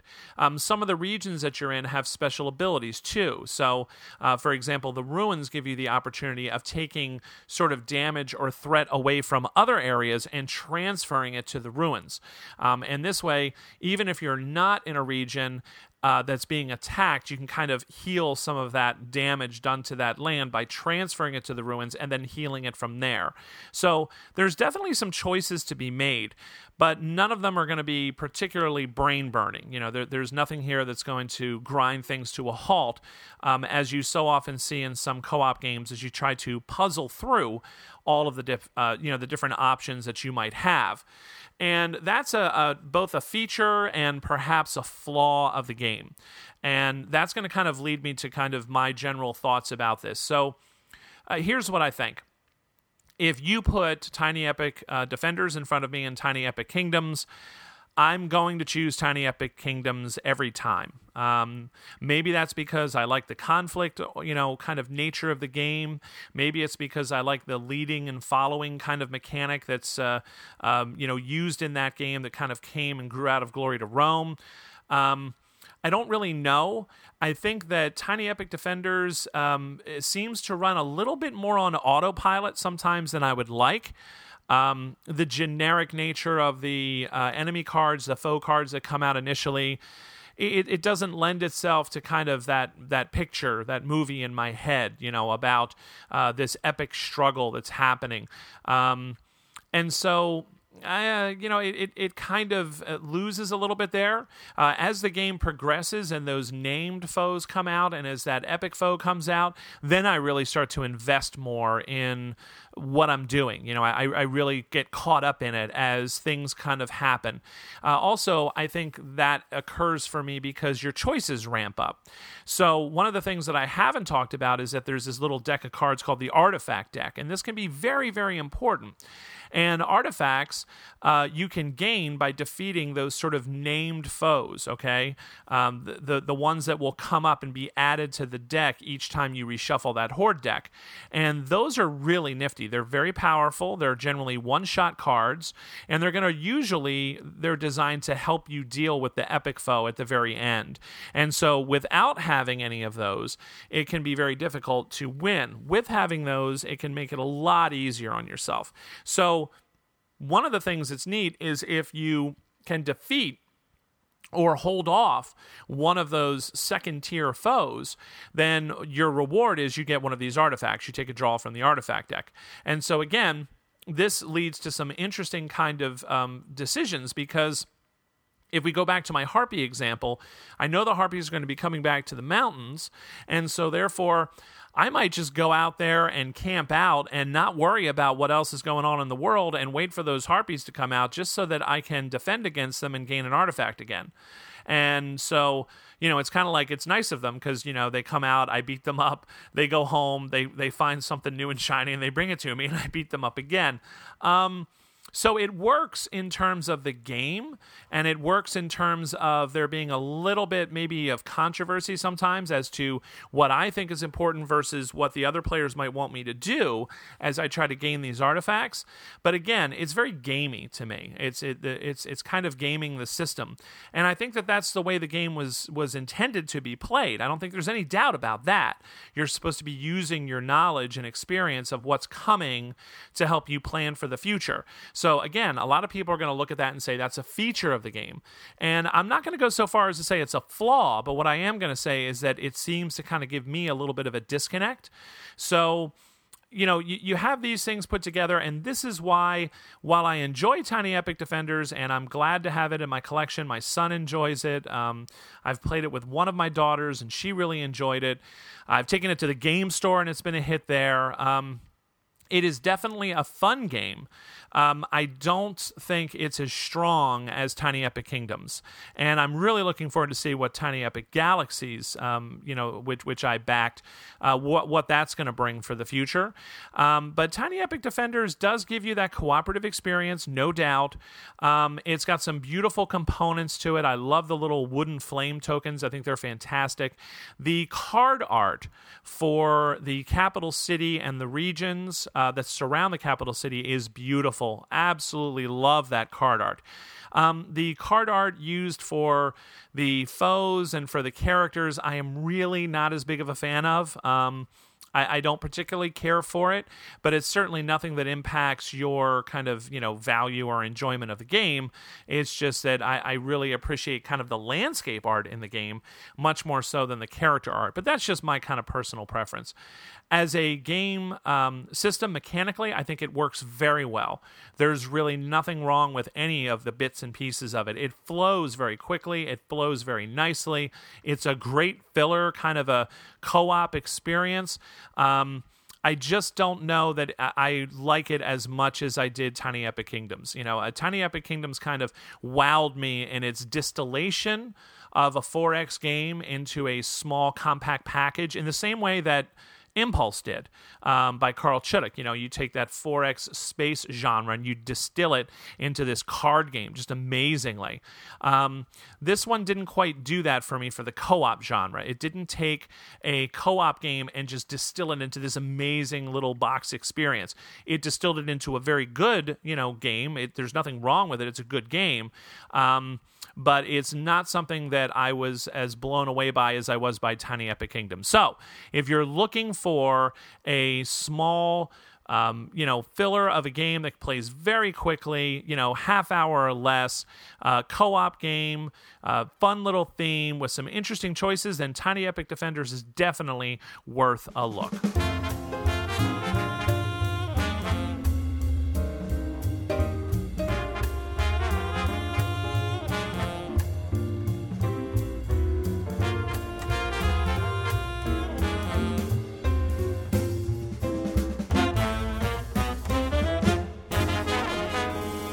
So the last game that I want to talk about today is a game called Baseball Highlights 2045. This is a game by Mike Fitzgerald.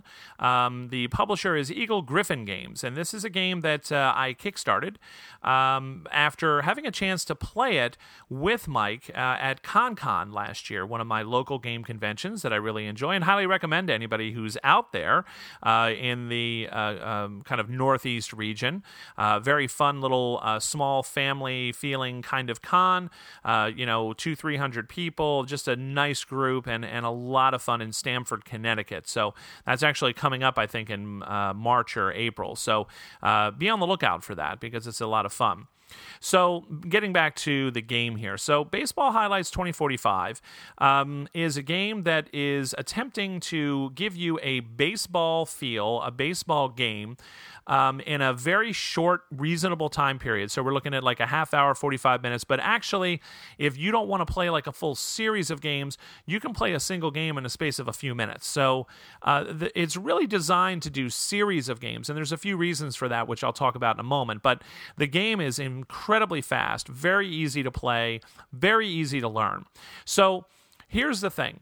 The theme of the game is that we are in the year 2045, and after the whole steroids era in baseball, people kind of decided, you know what, we should just kind of just give up, on trying to control what people and athletes are going to do to gain a competitive advantage. So why don't we start allowing people to cybernetically improve themselves? So you end up with pitchers with cybernetic implants and, all sorts of different kind of modifications to the human body. So now you have, human players, which are called naturals, and now you have cyborgs. And the cyborgs got so good and so dominant as pitchers that nobody could, hit them because, they're throwing the ball at, 150 miles an hour and more. And, a human eye just can't track the ball quickly enough. And so they developed robots.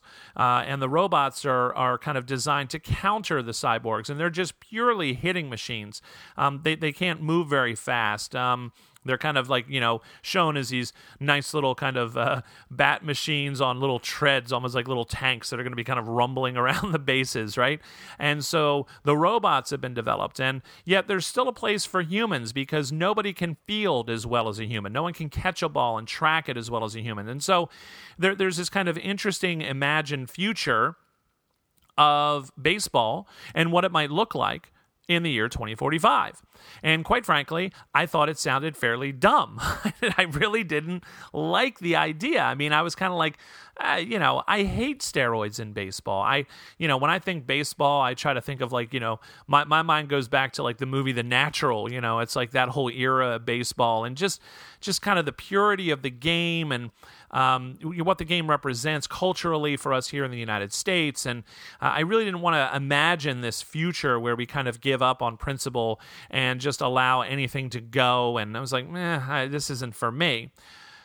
Well, then I played the game because I know Mike Fitzgerald, and he's a super guy, and he was at ConCon, and he was demoing the game with Ralph Anderson of Eagle Gryphon, and, they were demoing the game the whole con, and I had a chance to play it and, hear Mike explain it and go through it and play it with him, and I was instantly hooked because the game regardless of whether or not you want to buy into the futuristic theme. Just try to set all that aside. If you have a problem with that like I do, try to set that aside, because what you have is you have a game that's more about managing a team and building a team than it is about playing the game of baseball, which doesn't sound like a good thing, but it really is.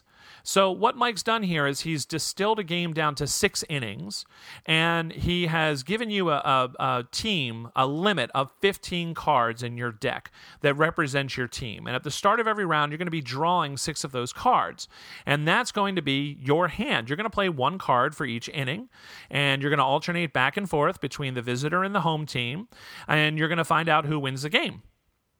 You also have the opportunity to put a hitter kind of like on deck as your pinch hitter, and there's going to be the opportunity for that kind of surprise move during the game, a little bit of strategy or perhaps a bluff.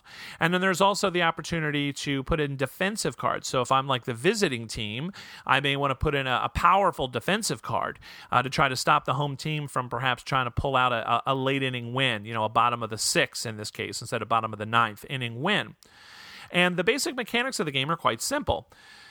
I'm going to put down a card, and there's an area on the card which lists immediate effects. So that immediate effect could be something like a leadoff single, or the immediate effect could be non-existent, or the immediate effect could be glove, cancel 1 hit, or something like that.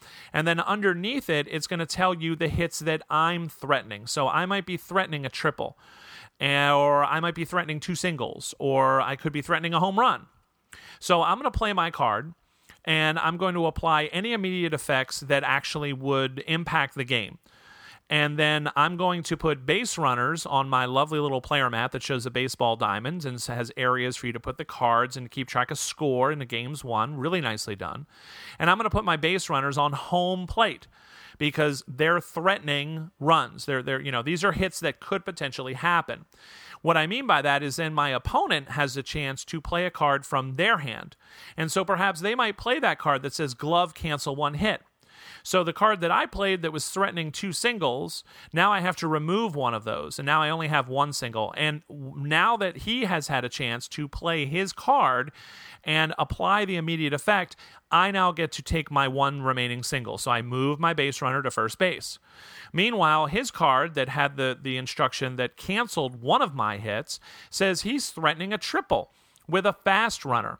And this is one of the other really neat parts of the game, is that every card not only is talking about abilities and not only talking about the threatened number of hits, but there's also 3 different speeds of runners. And the different speeds of runners are going to come into effect in the game in many different ways. For example, if I have a slow runner on second base and I get another single, okay, and my opponent, she's not able to stop that, then what that means is my slow runner on second base is going to move to third base. However, if I have an average runner on second base, an average runner will actually score from second base, okay? So they're going to be able to actually bypass second and go straight to home and score me a run. However, an average runner on first base will only go to second base. So their special kind of ability only kicks in when they're in scoring position, right? So an average runner will score from second, a slow runner won't. And then you have what are called your fast runners. Your fast runners always go 1 more base than the actual hit. So a single turns into a double turns into a triple, etc. with a fast runner. So very quickly through this very simple back and forth card play, you're going to be threatening runs, having things happen, not even so much threatening runs, but threatening hits, and then your opponent has a chance to modify that. Meanwhile, they might be threatening their own hits, and so you get into this actual ebb and flow that feels a lot like baseball. So that was one of the things that immediately I was just totally struck by, because I was like, it doesn't sound like it should work. It sounds very clunky, but it's actually very, very fluid. And so it creates this wonderful feeling of baseball through the use of very simple card play. In addition, each of the cards that you play is either going to be a natural, which is, a regular human, a cyborg, right, which is an altered human, or a robot. And so some of the cards that you play are going to be specifically targeting cyborgs or naturals or robots. So your cyborg pitcher might cancel all hits versus a natural. Or you could have a, robot hitter that is going to get what's called a clutch single versus a natural pitcher or something of that nature, right? And so there's all of these different ways in which the cards can interact, and it's a beautiful thing, right? So you have your team, you play a game.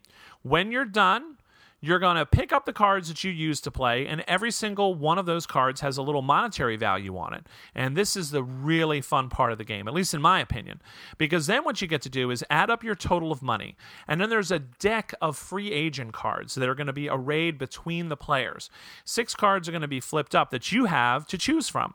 And so you're going to be able to take turns basically buying free agents that are going to go on top of your draw stack. Unlike a lot of deck builders, they're going to go, into your discard pile. No. These guys go right on top of your deck. So you have a little bit of foreknowledge. If I buy first, my opponent saw what I bought, and maybe now they're going to actually pick up a player that they think is going to counter the one that I just did. So now you get that mine versus mine thing, which is really awesome. So you get your players, you draft them, you put them on top of your draw deck. Now, you think, this is going to lead to bloat after a while. No, because every single player that you draft, you have to take one of the players that was in your hand that you just played with, and you're going to send some players down to the minors. So if I draft one new guy, I'm going to send one of the cards that I played in the last game, and I'm going to tuck it under my mat, and that player is now down in the minors. If I get 2 cards, I got to send 2 to the minors. You will never have more than 15 cards in your deck.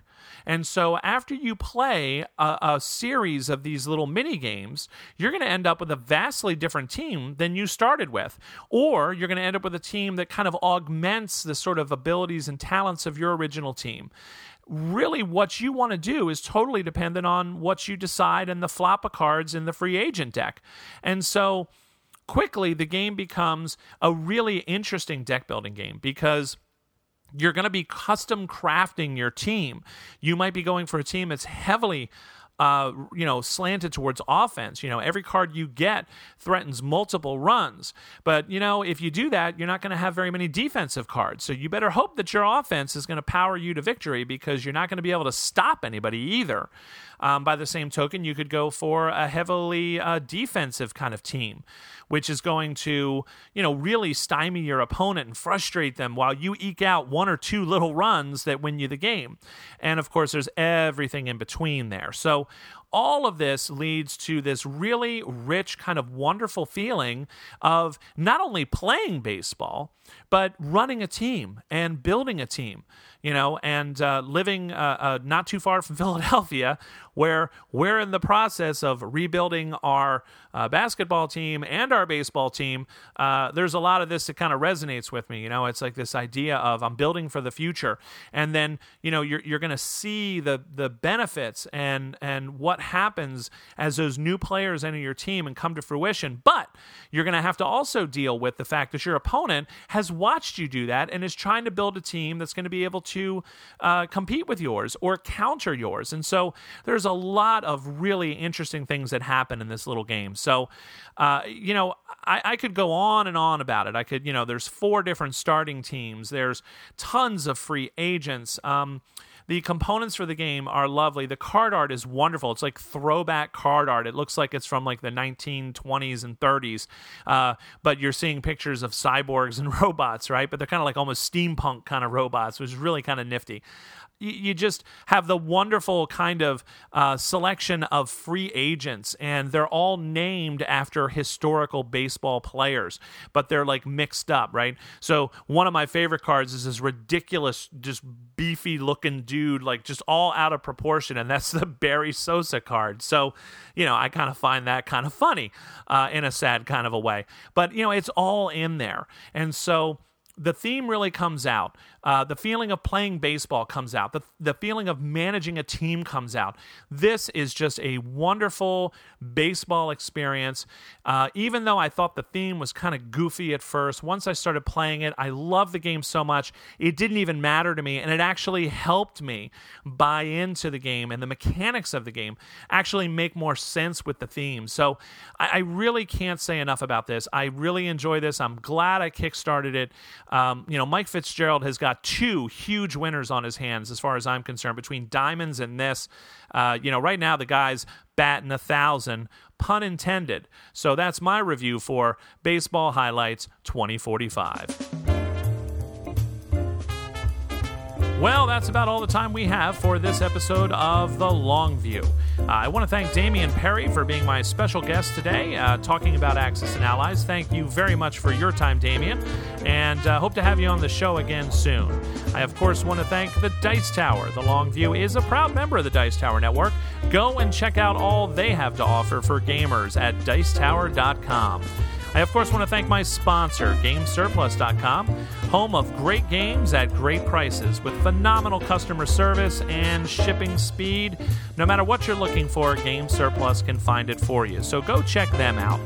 And, of course, I want to send a special shout-out to my local game store, the Gamer's Edge in Stroudsburg, Pennsylvania. Conveniently located right off of Interstate 80 in Stroudsburg, Pennsylvania, it's a fantastic and growing resource for gamers. So if you're in the area, stop on by and check them out. That's the Gamer's Edge. So for Damian and myself, I want to say thanks to everybody out there for listening, and have a great night.